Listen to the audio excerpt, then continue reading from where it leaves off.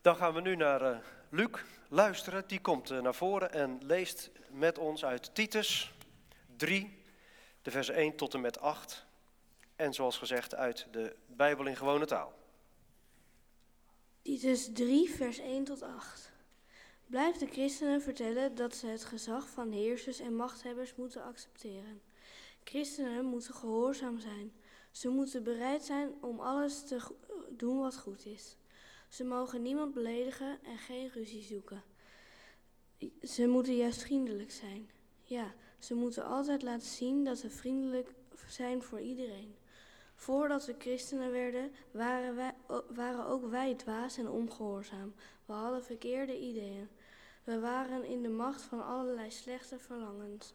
We waren gemeen en jaloers. We hadden een vreselijke hekel aan elkaar. We haatten elkaar. Maar toen liet God, onze redder,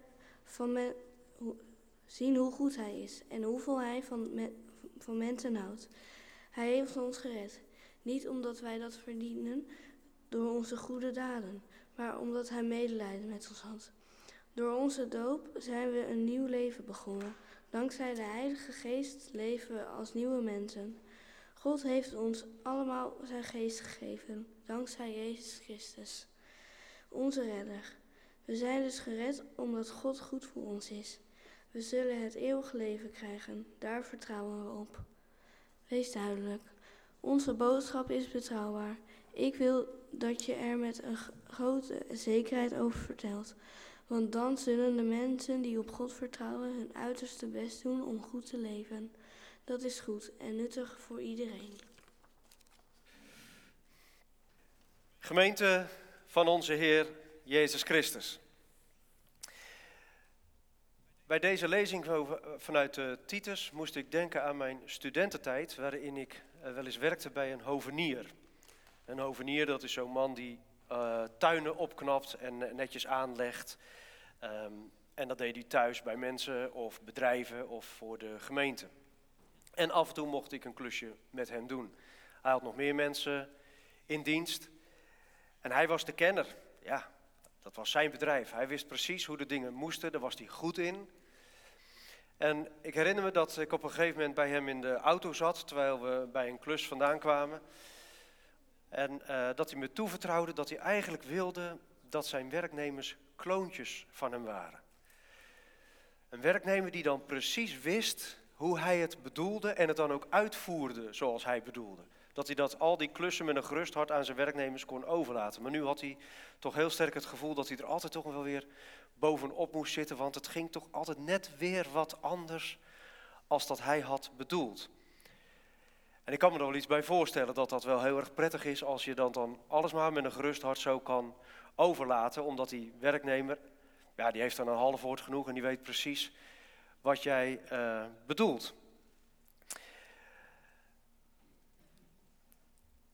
In de Bijbel wordt eigenlijk over de Heer Jezus gesproken als ik het zo even mag zeggen, een kloon van de Vader. Want Jezus wist precies wat de Vader wilde. Hij dacht zoals de Vader dacht. Hij handelde zoals de Vader handelde. Hij ging die weg zoals de Vader wilde dat hij een weg zou gaan. Hij bestreed wat de Vader bestreed. En hij kwam op voor waar de Vader voor opkwam. Dus op allerlei terreinen was Jezus het evenbeeld van zijn Vader. Kloon van de Vader zou je kunnen zeggen. Maar in Bijbelse taal zeggen we de Zoon van de Vader. Zie je de Vader, dan zie je de Zoon en andersom.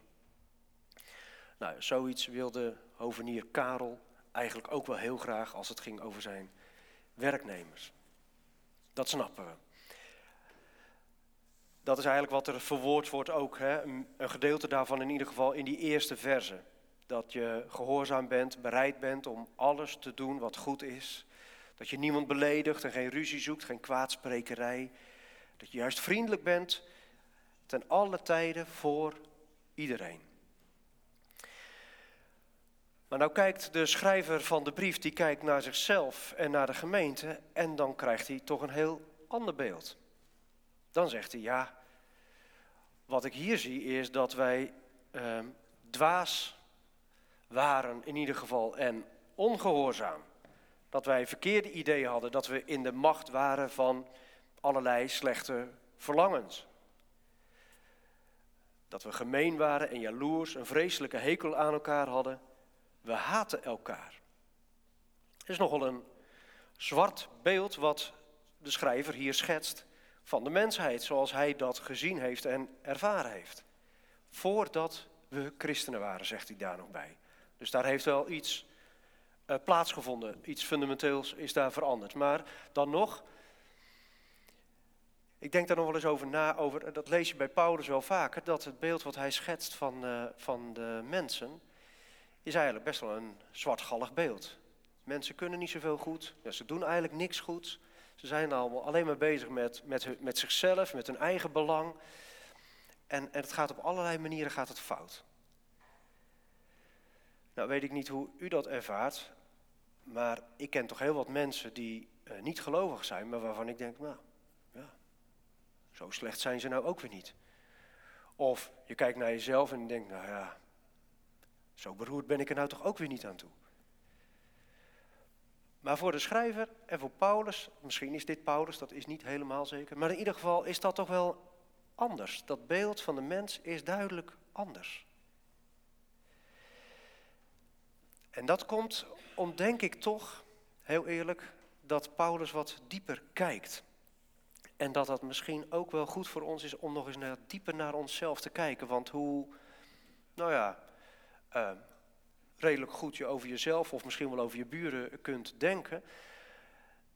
Iedereen die naar zichzelf kijkt, die moet toch zeker wel erkennen dat er altijd weer momenten zijn waarop je al je goede voornemens even overschreden hebt. Dat je kort aangebonden bent waar het niet nodig was geweest. Dat je te veel je eigen belang hebt laten voorgaan daar waar eigenlijk de ander ook in beeld was. Dat je niet altijd vriendelijk was waar je juist wel toe opgeroepen wordt. Uiteindelijk, als de Bijbel spreekt over allerlei zonden van de mens, dan gaat het niet eens zozeer over een lijstje wat je kunt aflopen en dat je denkt, nou hier moet ik een vinkje achter zetten, dat heb ik goed gedaan en hier nog een rood kruisje, want dat is fout. Zo kan je natuurlijk wel eens naar jezelf kijken, hè, dat je aan het eind van de dag denkt, nou dit is goed gegaan, dat is fout gegaan, hier moet ik vergeving voor vragen, hier kan ik voor danken. Maar het allerbelangrijkste in de Bijbel als ze over spreekt over de zonde is wel dat wij onszelf als mens centraal zetten en niet God. En waarom noemt dat de Bijbel zonde? Dat is niet alleen maar omdat God nou eenmaal een jaloers God is en dat we hem alle eer zouden moeten geven. Daarvoor heeft hij ons gemaakt. Nee, dat is omdat God weet dat wij het beste tot ons recht komen als we leven in afhankelijkheid van hem. Omdat, en dat is precies waarom we kijken naar de Zoon van de Vader, we dan zien wat God nou eigenlijk met de mensen voor heeft. En hoe zij het best tot hun recht komen in een leven van onderlinge liefde, betrokkenheid, aandacht en zichzelf kunnen geven. Wat we in het leven van Jezus ten volle zien. En daar wordt dan ook over getuigd in deze brief dat het, als je kijkt dus naar de mensen, dan zegt de schrijver, dat was een rommeltje, maar toen liet God onze redder zien hoe goed hij is en hoeveel hij van mensen houdt. Zijn mensenliefde is toen openbaar geworden, staat er in de andere vertaling. God zag aan hoe wij als mensen en ziet aan hoe wij als mensen soms zo kunnen verdwalen in onze daden, in onze gedachten.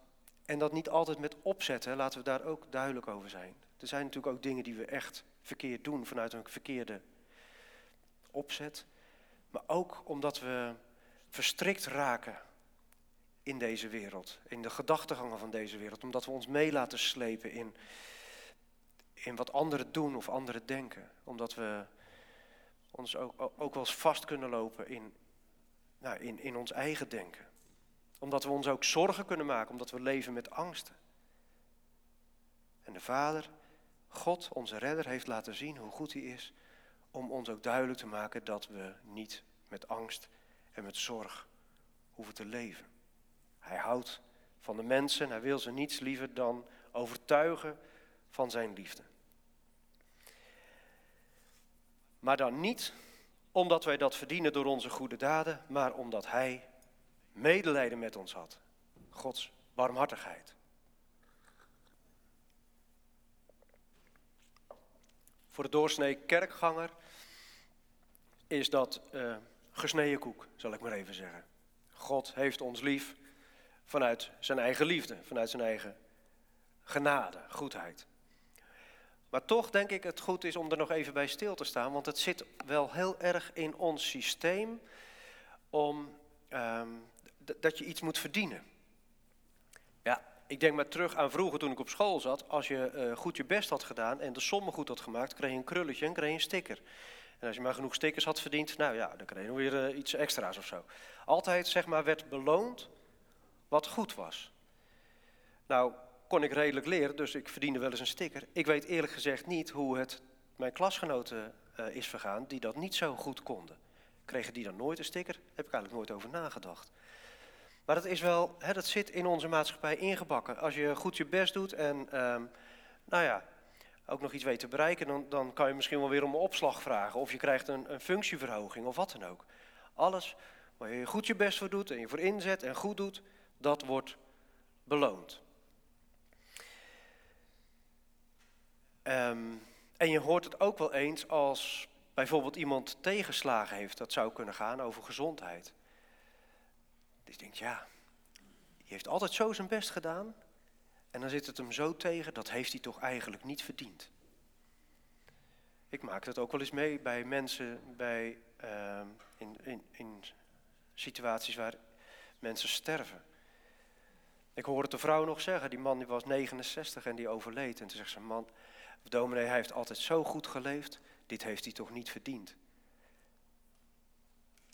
Ja, daar kan ik natuurlijk helemaal niks over zeggen. Maar dat geeft maar aan hoe dat, zeg maar, ingebakken zit in ons systeem, dat we dan blijkbaar wel iets of niet iets verdienen. Maar het evangelie wil ons duidelijk maken dat wij niet op die manier kunnen spreken over de liefde van God. Dat is niet iets wat je verdient. Nou ja, en ik kan de analogie natuurlijk maken naar Lilian, die daar als een hulpeloos kindje nu nog achterin ligt en hopelijk heel rustig. Maar verdient zij de liefde van jullie? Nee, die krijgt ze, die geef je. En dat ontstaat al nog voor ze er is. Dat er liefde ontstaat voor het nog niet geboren kind. En nu je ze in je handen kan houden, ook al houdt ze je wel eens uit de slaap of wat dan ook, dan nog steeds krijgt ze je liefde. Verdient ze dat? Geen flauw idee. Maar dat is helemaal niet in vragen, zeg ik dan op een goed Hollands woord. Dat is helemaal niet ter sprake. Het gaat niet over de verdiensten. Het gaat erom dat er een gevende liefde is. Vader God geeft liefde. Hij houdt niet een lijstje bij waarbij je dan een krulletje krijgt en dan een minnetje. Nee, hij houdt van je. Dat is zijn wezen. En op grond van zijn rechtvaardige daden worden wij, op grond van zijn rechtvaardigheid worden wij gered. Op grond van zijn barmhartigheid. God kiest ervoor om ons te zien als mensen die zijn liefde waard zijn, zou je ook nog kunnen zeggen. Want ja, we snappen wel dat, als je mensen meemaakt, en dat kunnen zelfs je eigen kinderen zijn, die alleen maar vervelend zijn en de voet dwars zetten en weet ik het wat, dat je daar ook gevoelens van krijgt die niet zo lief zijn, zeg maar. Maar God kiest ervoor om ons te zien als mensen die zijn liefde waard zijn. En dat doet hij op grond van wat de Heer Jezus heeft gedaan. Als hij naar ons kijkt, dan ziet hij als het ware Jezus. Wij gaan, zo mag je zeggen, schuil achter deze geweldige Zoon van de Vader. Ik heb het ook wel eens op een andere manier horen uitleggen en die zei, als je nou over jezelf denkt als een nul, als een nietsnut, als een nietswaardig iemand, dan moet je bedenken dat Jezus de één is waar al die nulletjes achter mogen gaan staan. Nou, dat vind ik wel een fantastisch beeld, want dat geeft aan dat wij in combinatie met Jezus van enorm veel waarde worden van God. Dan zijn wij een 10 of een 100 of een 1000 of ga maar door met de vermenigvuldiging. God ziet ons en kijkt naar ons en zegt dan ook tegen ons, zoals hij tegen de Heer Jezus zei, maar jij bent mijn geliefde kind, mijn geliefde zoon, mijn geliefde dochter. Mijn verlangen gaat naar jou uit. In jou vind ik vreugde. In Jezus, ik zei het al aan het begin, vinden we dus de zoon, de kloon, de liefhebbende zoon en dochter van de Vader. Vandaag zullen we de doop bedienen aan Lilian en daarmee wordt zij opgenomen in, ik zou maar zeggen, het gezin van God. Dan wordt ze geboren opnieuw, niet als inwoner van Nieuw-Vennep of Vlaardingen of Rotterdam of waar je dan ook maar vandaan komt of gewoond hebt. Of zelfs niet als inwoner van Nederland, maar als inwoner van Gods koninkrijk. En doordat ze gedoopt wordt, wordt zij als het ware meegenomen in die beweging om schuil te gaan achter de Heer Jezus. Wordt ze meegenomen naar een koninkrijk waar liefde de grote leidraad is. Waar eigenlijk maar vooruit 2 wetten gelden. Namelijk dat we God lief hebben boven alles en de naaste als onszelf. In het koninkrijk van God draait alles om de liefde. Liefde die je ontvangt, maar ook liefde die je geeft. Want dat is misschien ook nog wel eens goed om te benadrukken dat liefhebben een werkwoord is. En niet alleen maar een geweldig gevoel wat je komt aanwaaien of wat je uitstraalt naar anderen. Maar iets wat je in beweging brengt. Daar waar mensen in nood zijn, dat je dan in beweging komt en doet wat je kunt doen. Zoals Jezus naar mensen toekwam en niet alleen maar over liefde sprak, maar liefde deed. Mensen de hand toestak, daar waar mensen door anderen werden vergeten. Mensen lief had, waar ze door anderen werden genegeerd. Mensen genas, waar anderen met de handen in het haar zaten. Mensen bevrijden van angsten en van jaloezie, van egoïsme. Dat heeft Jezus allemaal met zijn liefde beantwoord en hen daarin gered. Deze boodschap is betrouwbaar, zegt de schrijver. Praat erover, deel het met elkaar, deel het met anderen, want dat is voor iedereen goed en nuttig. Het is zo belangrijk dat deze boodschap deze wereld verder ingaat. Wij leven zo'n 2000 jaar later, nadat dit allemaal opgeschreven is. En in die 2000 jaar heeft de boodschap van Gods liefde, het evangelie, zijn gang door de wereld gevonden. En wij leven hier in een land waarin steeds minder mensen daar nog wat mee hebben. De kerken lopen leeg, zeggen ze dan. De ontkerkelijking wordt steeds groter. En tegelijkertijd merken we gelukkig nog steeds wel in de maatschappij dat er sporen van die erfenis zichtbaar zijn. Maar je merkt ook dat dat steeds meer naar de achtergrond verdwijnt. Tenminste, zo kijk ik wel naar de maatschappij. Dat je ziet in een bepaalde verharding en de individualisering. De polarisatie die ook nu in deze tijd natuurlijk zo enorm is. Dat mensen weinig geduld meer met elkaar kunnen hebben. Dat er steeds weer naar een zondebok wordt gezocht waarop je je agressie kunt botvieren. Heel deze wereld maakt voor mij duidelijk hoezeer deze wereld behoefte heeft aan mensen die de liefde van God uitdragen. Die Gods vriendelijkheid en zachtmoedigheid en mildheid de boventoon laten voeren. Dat wij ons niet laten meenemen in het gesomber en in de twisten en in de polarisatie. Maar dat we daarin als mensen staan die de liefde de boventoon laten voeren. Dat hebben we allemaal nodig. En wij zijn ook, misschien mag ik het toch ook nog wel zo zeggen, vruchten van de liefde die alle eeuwen door tot de dag van vandaag door Gods geest is uitgestrooid. Het is ons gebed, het is mijn gebed dat we daarin ons laten bemoedigen, ons in laten voeden en opvoeden. En dat ook Lilian daarin mag worden meegenomen als ook weer zo'n prachtig mens waar de aarde, waar de wereld ook behoefte aan heeft. En en door mag opademen, zoals de wereld behoefte heeft aan ons allen. Laat je door die liefde leiden, de liefde die ons vertelt dat je een kind, een dochter, een zoon van de Vader bent. Geprezen zij zijn naam. Amen.